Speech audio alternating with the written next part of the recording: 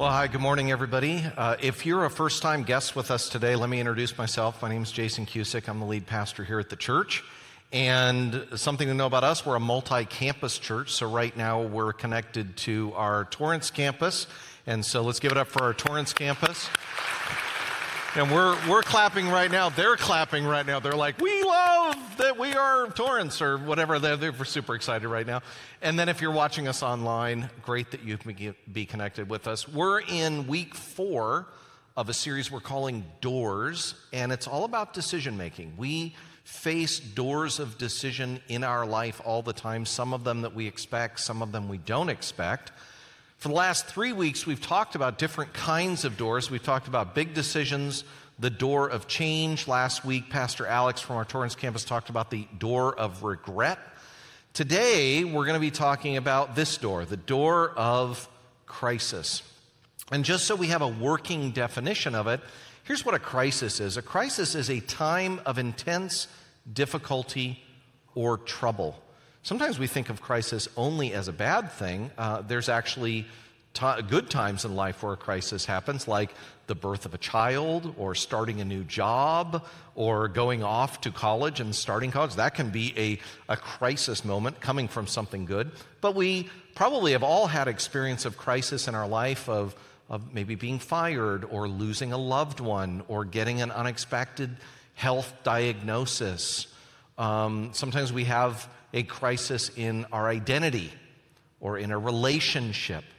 Sometimes we have a spiritual crisis where we feel we might be losing our faith or feel disconnected from God in a way that maybe we felt connected before.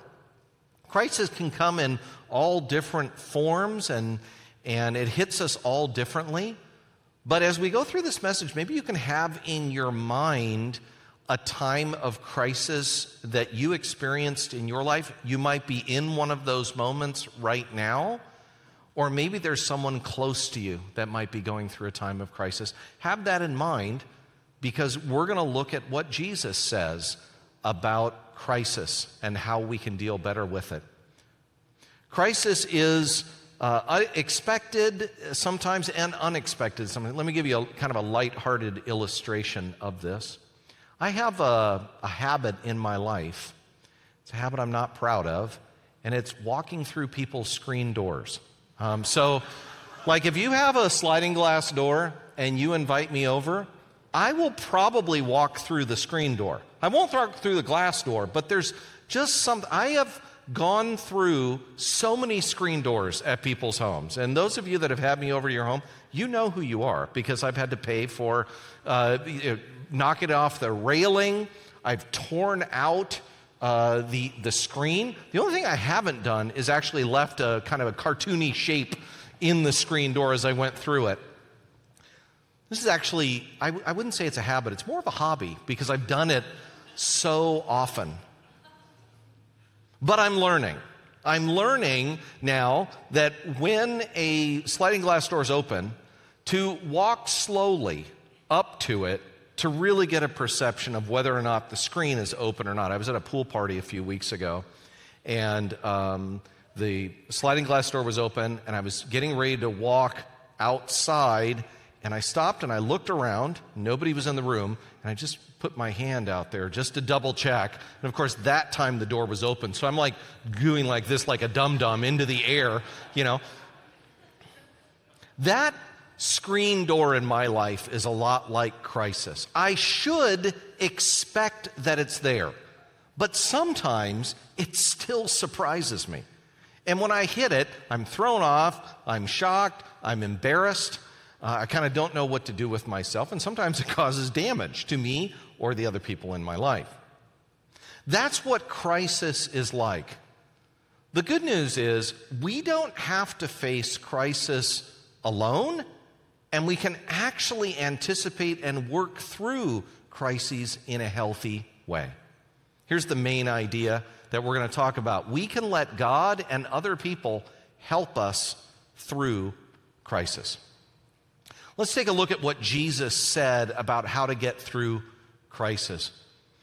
If you're new to the Bible, These 4 books of the New Testament are a great place to start in getting familiar with Jesus' teachings. These are 4 different authors that lived in the first century.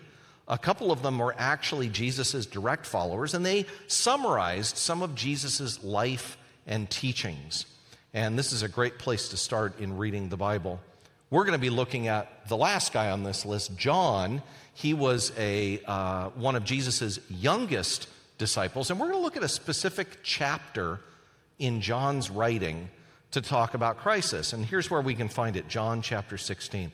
I'd love it if you made a note of this for yourself, and if you were to go home this week and read this whole thing on your own, because we're not going to cover everything in this chapter, but there's so much that Jesus says as he's preparing his disciples for dealing with crisis in their life. So do me a favor and write that down. When you go home and read it this week, you might open up a Bible or pull it up online, and you might say, like I did years ago, you might be like, is this really what he said? I mean, hasn't the Bible been translated so many different times that we've kind of lost touch with what it originally said? Here's the really cool thing about John chapter 16. In our world today, we have in possession a document that's called Papyrus 66. Papyrus 66 is dated between 100 and 200 AD, and it is John chapter 16. Now, John, we believe, wrote John chapter 16 right around 90 AD. So we have Papyrus 66, and Papyrus 66 was written within 10 to 50 years after. So we have this ancient Greek document almost to the exact time that John wrote it. And here's the cool thing. If you read Papyrus 66 in Greek, and then you open up John 16, it says the same thing.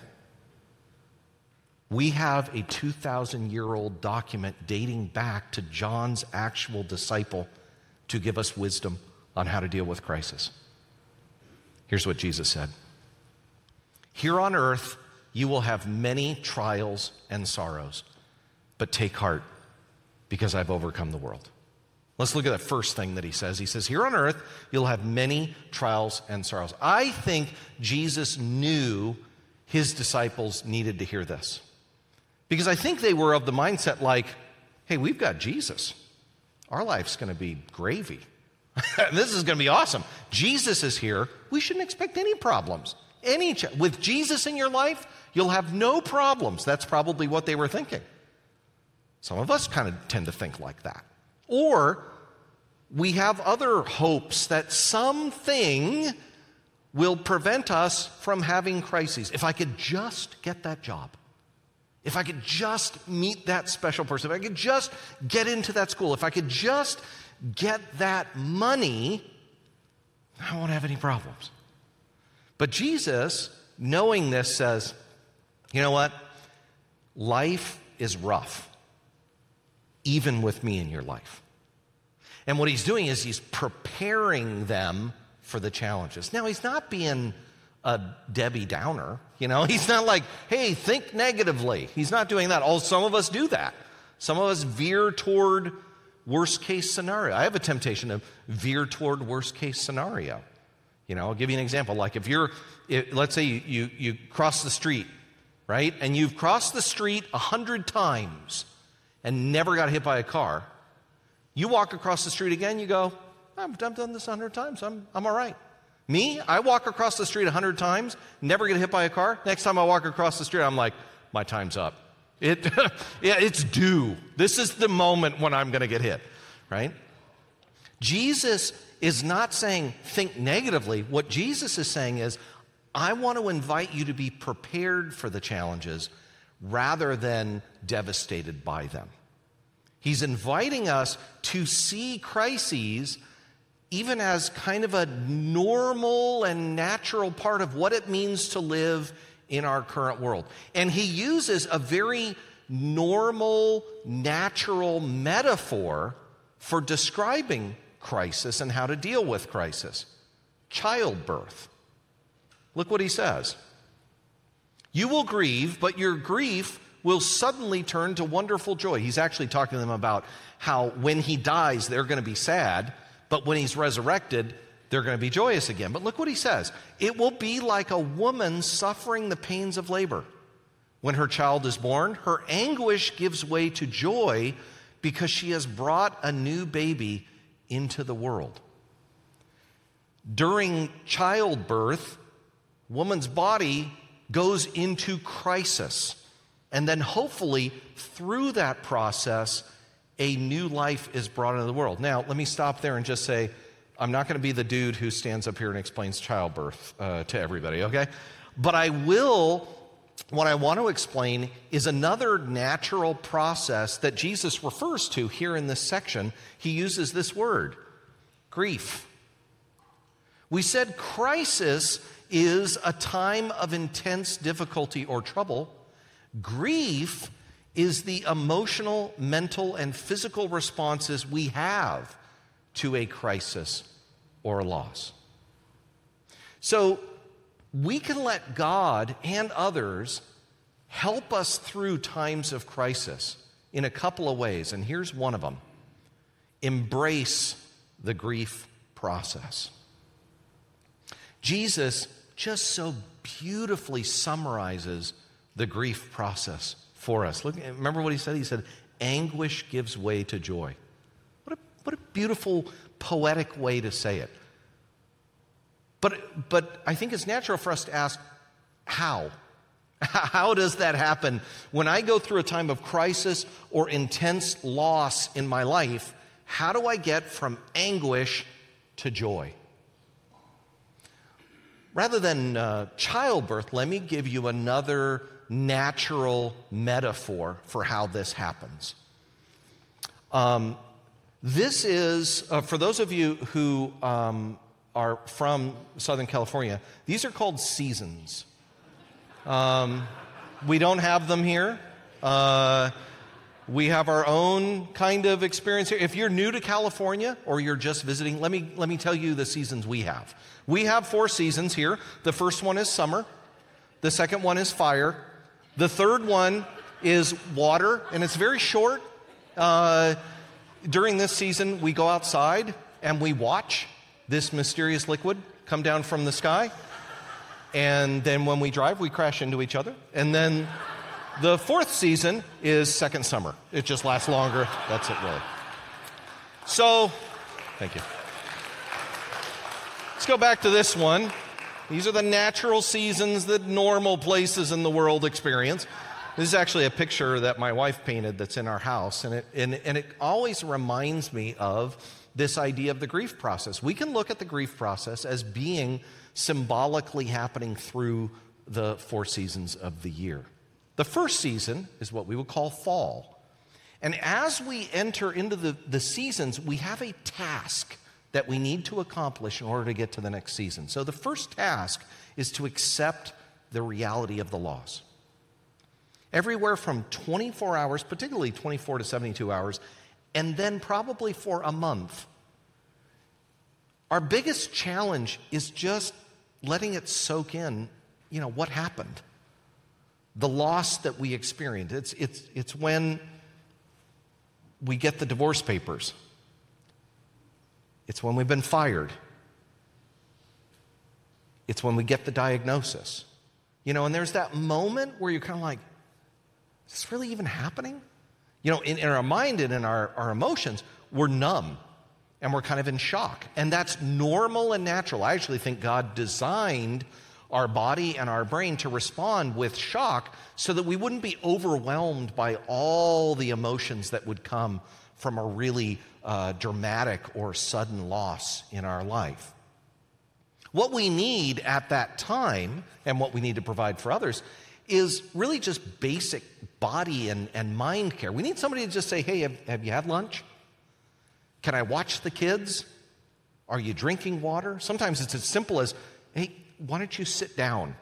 Or why don't you go you might not be able to sleep, but why don't you go lie down? Especially within the first 72 hours of a crisis, a lot of it is just taking care of basic needs. When Jesus died on the cross, The 2 days afterwards, his disciples just kind of wandered around. They're just kind of like, I thought Jesus was the Messiah.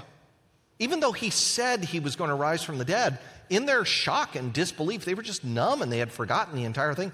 I don't know what's happening here. Then Jesus shows up, and in his own way, he asks them a simple question. He says, what happened? That's what we can do in that first stage. When somebody's experienced the dramatic loss and crisis, a great thing we can do is take care of them physically, making sure they're okay, and then say, hey, what happened? What were your first thoughts when this happened? What were your first feelings when it happened? What are you feeling and thinking now? It's an opportunity to invite people to tell their story over and over again. And the more we tell our story, the more real it gets. When we accept the reality of the loss, something happens. We move into the next season, and that's winter. Our task is to process the pain of grief. And this might be from month 1 to month 4. This is after the funeral's done, as the paperwork is finalizing, as we're not quite ready to apply for a new job. We're just kind of starting to feel a lot of emotions that we tend not to understand. We're angry, we're confused, we're depressed. We might feel relieved, and then we feel guilty for being relieved. It's kind of a muddled mess. But that's okay, because God's designed us to have an emotional response to loss. And the more we keep that bottled up, it starts leaking out later. So it's good to express those emotions. Jesus did. While Jesus was on the cross, dying for our sins, he cried out and he said, my God, why have you forsaken me? He was quoting a psalm, Psalm 22 to be exact. The Psalms are this great book in the Old Testament full of poetry and full of emotions and a lot of really dark and negative emotions. And the Psalms, there's no easy answers. But there's the hope that God's given us emotions as a way of processing loss in our lives. And he doesn't want to live in that, but over a period of time, there comes this moment, much like the seasons and much like in nature, where winter gives birth to spring. A flower pops up all of a sudden, and we kind of realize, hey, things are changing. When we experience a crisis and a loss, sometime, usually around 6 to 8 months, something in us gives us permission to go into the next season. And that's when we adjust to the new world. It's when we start applying to the new job. It's when we actually go through our loved ones' possessions and begin giving them away or taking care of them in some way. It's when we feel the opportunity to start moving forward and trying new things. After Jesus died on the cross and then he rose again, he spent 40 days with his disciples. They had to get used to the idea that Jesus was no longer going to be with them in the same way, but he wasn't going to stay with them longer than 40 days. And he actually said something to them. He said, go. Go now. Now you've been with me for 3 years. Now I want you to go and share the good news with others. And so they realize I have to begin moving forward. That's when people need an invitation. Hey, why don't you come with me to this? Hey, have you considered trying this? Have you been open to this new idea? And over time, we find ourselves in that fourth season. And it's when we find connection between the past and the future. We're not living in the past, we're celebrating, but we're not denying it, we're not dismissing it, but we're also not idolizing it. We're saying, this was wonderful, and I'm still there, and I still have sadness, and yet I'm also re-engaged. I'm invigorated about that new job. I'm trying that new relationship. I'm in that treatment program, and I'm getting better, and now I'm encouraging other people to take care of themselves. The average amount of time it takes, research shows us, for a person to process a normal but significant loss in life is about 12 to 18 months. Now, some of you are like, gosh, couldn't it be quicker? I mean, my gosh, that's a long time. But you know, we're tender beings. We're complicated human beings. And God wants us to process things fully. Because when we don't process things fully, like I said, it comes out in other ways. In fact, in this country, we used to have a tradition that if someone died, you'd wear black for a year. Or you'd wear a black armband for a period of time. And that was permission for you to grieve a crisis in your life. And it was permission for other people and awareness of them saying, I need to be very aware of what this person is going through right now and be thoughtful about how I interact with them. Nowadays, we're kind of like, get over it. Move on. Come on. It's been a week. You know, I mean, we like to move people along. We're used to the half-hour sitcom way of dealing with things, you know? Now, some of you might be looking at this, you go, isn't this just like that change cycle we talked about a couple of weeks ago? Yeah. Because loss and grief and crisis are a kind of change that go through predictable cycles. If we can understand these cycles, not only can we care for our souls better, but we can invite God into our grief and let Him help us process it. Now, one thing that complicates this is something called trauma. Trauma is when we have a uniquely intense, debilitating event in our life. It can be little t trauma, like something you wouldn't think would impact you that much, and then it does, and you're kind of surprised by it. Or it can be big T trauma, where you know when it's happening, you're like, this is going to significantly impact my life. Some examples of this could be if you're in an accident, if you witness violence, if you have experienced abuse, if you're an abuse survivor. These are traumatic effects that linger in the mind and in the body. Even if other people have moved on, even if the people that have hurt you have moved on, it's still present there in some way, needing to work itself out. There's an old African proverb that says, the axe forgets, but the tree remembers. And the research that we've done on trauma, we understand that our brain and our body remember traumatic events. And you know this is true because sometimes you might hear a person's voice, or you'll be reminded of a person, or you'll get a smell, or something will happen, and then suddenly you're kind of having a panic attack. And that could be because there is trauma, a uniquely distressing event in your past that has been ungrieved.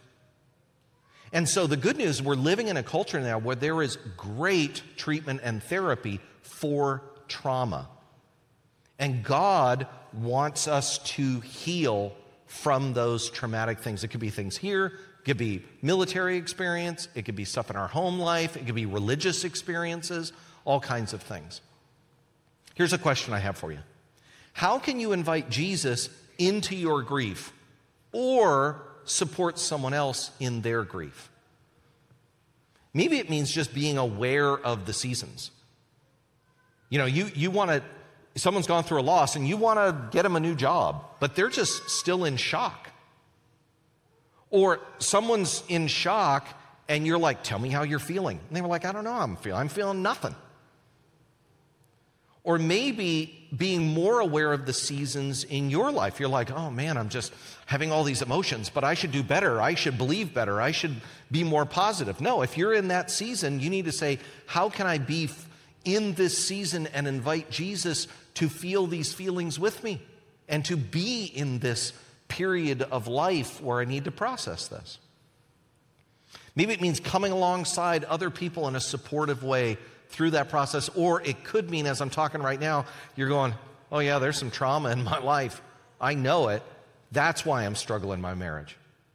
That's why I'm dealing with this way in my parenting. That's why I'm having a hard time dealing with employment, because I've had these traumatic experiences at previous jobs and I'm gun shy. You know, you got all kinds of things. So maybe it means giving some attention to those things.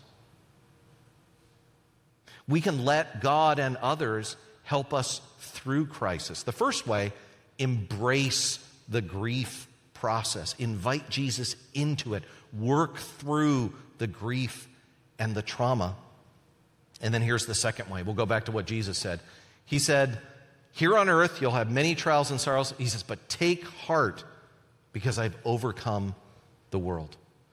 In the original Greek language in Papyrus 66, that phrase, take heart, it says, have courage. That's the same. That's kind of an English rendering. Take heart. It's the idea, have courage. And why can we have courage? Because he says, I've overcome the world. Jesus is like, look, I'm dying for the world, and then I'm going to rise from the dead. If you can trust anybody with your problems, it's Jesus who's actually overcome everything, including death. And he's like, I've overcome the world. Let's get through this together. Here's the second way we can let God and others help us through crisis. Find courage. Now, how do we find courage? Well, when you read John 16 this week, you'll notice two ways. One, it says that when we say yes to Jesus, God gives us his Holy Spirit. And that is God within us, encouraging, comforting, reminding us of Jesus' teaching. So when we're going through really tough times, we are not alone. Jesus is right there with us, helping us through this in a supernatural way, and we can cling to Jesus in those moments. The second way is when Jesus is talking to his followers in John 16, he's saying, I am with you individually, but more importantly, collectively. He was talking to all of his followers. He was saying, I'm with y'all, and I want to get y'all through it, which means sometimes when we're going through a tough time like this, we pull in and we get highly individualistic. Jesus is saying, no. When you're going through a crisis, you need to be with other people. And you need to be with other people that know you and love you and have walked that walk and can love you empathetically through those things. So here's an action step for you. Join a group to give and receive courage. Maybe it's a specialized group like Grief Share, like an AA group, like a depression or anxiety group, some kind of support group, or it could be just a group, a small group of people. We have groups meeting all over the South Bay in people's homes throughout the week. In our group, we walk through the sermon discussion guide from each week, and then there's a part of it that is just us listening to each other and hearing what's going on in each other's lives and checking in with each other during the week. Join a group. The spiritual life is not meant to be done alone. What did we talk about today? We can let God and other people help us through crisis. Two ways. Embrace the grief process. Invite Jesus into those stages and understand those stages so we can care for somebody else. And two, find courage. Directly with God and, really importantly, by being involved with other people in some kind of group. Let me close with saying this.